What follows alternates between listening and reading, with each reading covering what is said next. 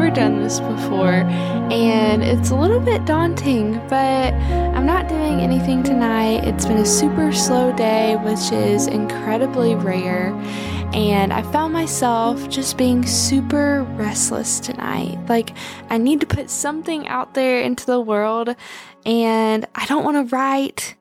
And I've never done a spontaneous episode like this. I've never just talked without having at least a little bit of something semi-prepared.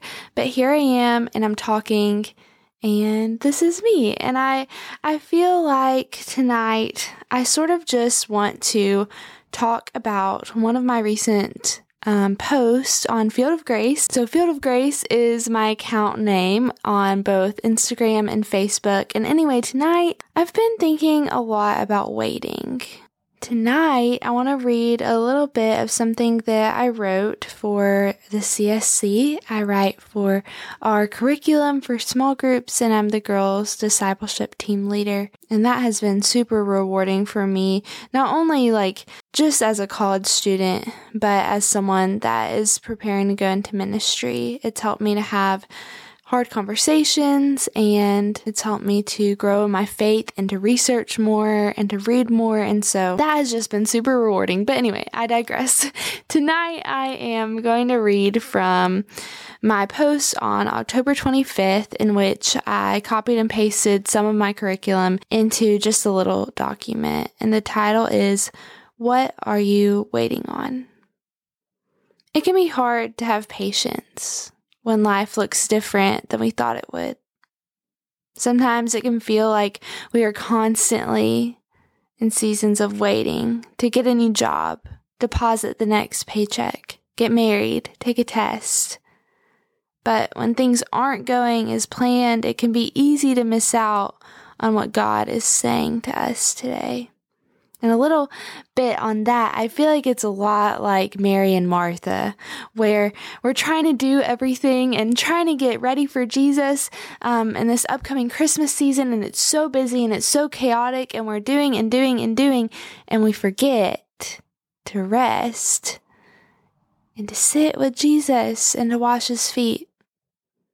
Some of us grew up being told not to trust our feelings and that they were fickle. Or we had our own experiences to back those beliefs up. But it's essential to recognize and note that emotions are a gracious gift from God. Feelings mirror the pain and suffering in our lives, and often God uses our feelings to propel us in a new and better direction. Emotions allow us to share God's love in deep and meaningful ways. So I have 2 points here. Number one, keeping our faith and practicing patience is hard, but it might be even more challenging for us when emotions are involved, like anger, resentment, bitterness. And so just as emotions are a gift from God, so is patience. It's a fruit of the Spirit and is a product of the Holy Spirit dwelling in our lives. And point number two, as we wait, we know that God hears our prayers. Instead of gripping onto our emotions with one hand and the idea of patience in another hand, we have been called to seek God first. In Him, we will find patience and emotions that can glorify God and help us endure present hardships. I want you to read Luke 2, verses 25 through 35. So pause this episode and come back to me. This story exemplifies the Holy Spirit's role in the Christmas story.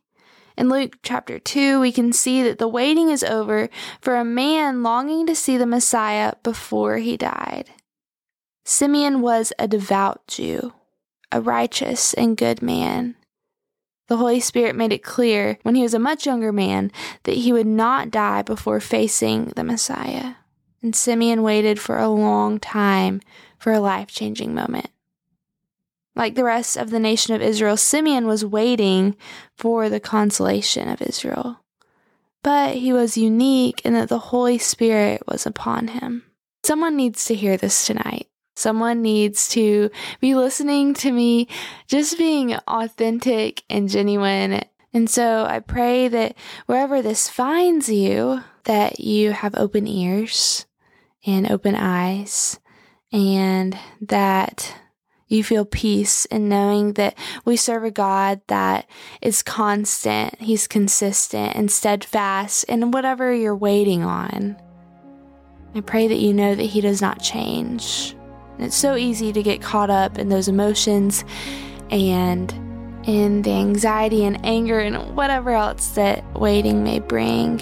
I know it's hard, but I know that somewhere, somehow, this is going to find someone that needs to hear it. A genuine message from my heart. I love you. I'm proud of you. If no one's told you that today, I would love for you to reach out. I would love to talk. I would love to hear from you. You are seen and known and loved in the waiting.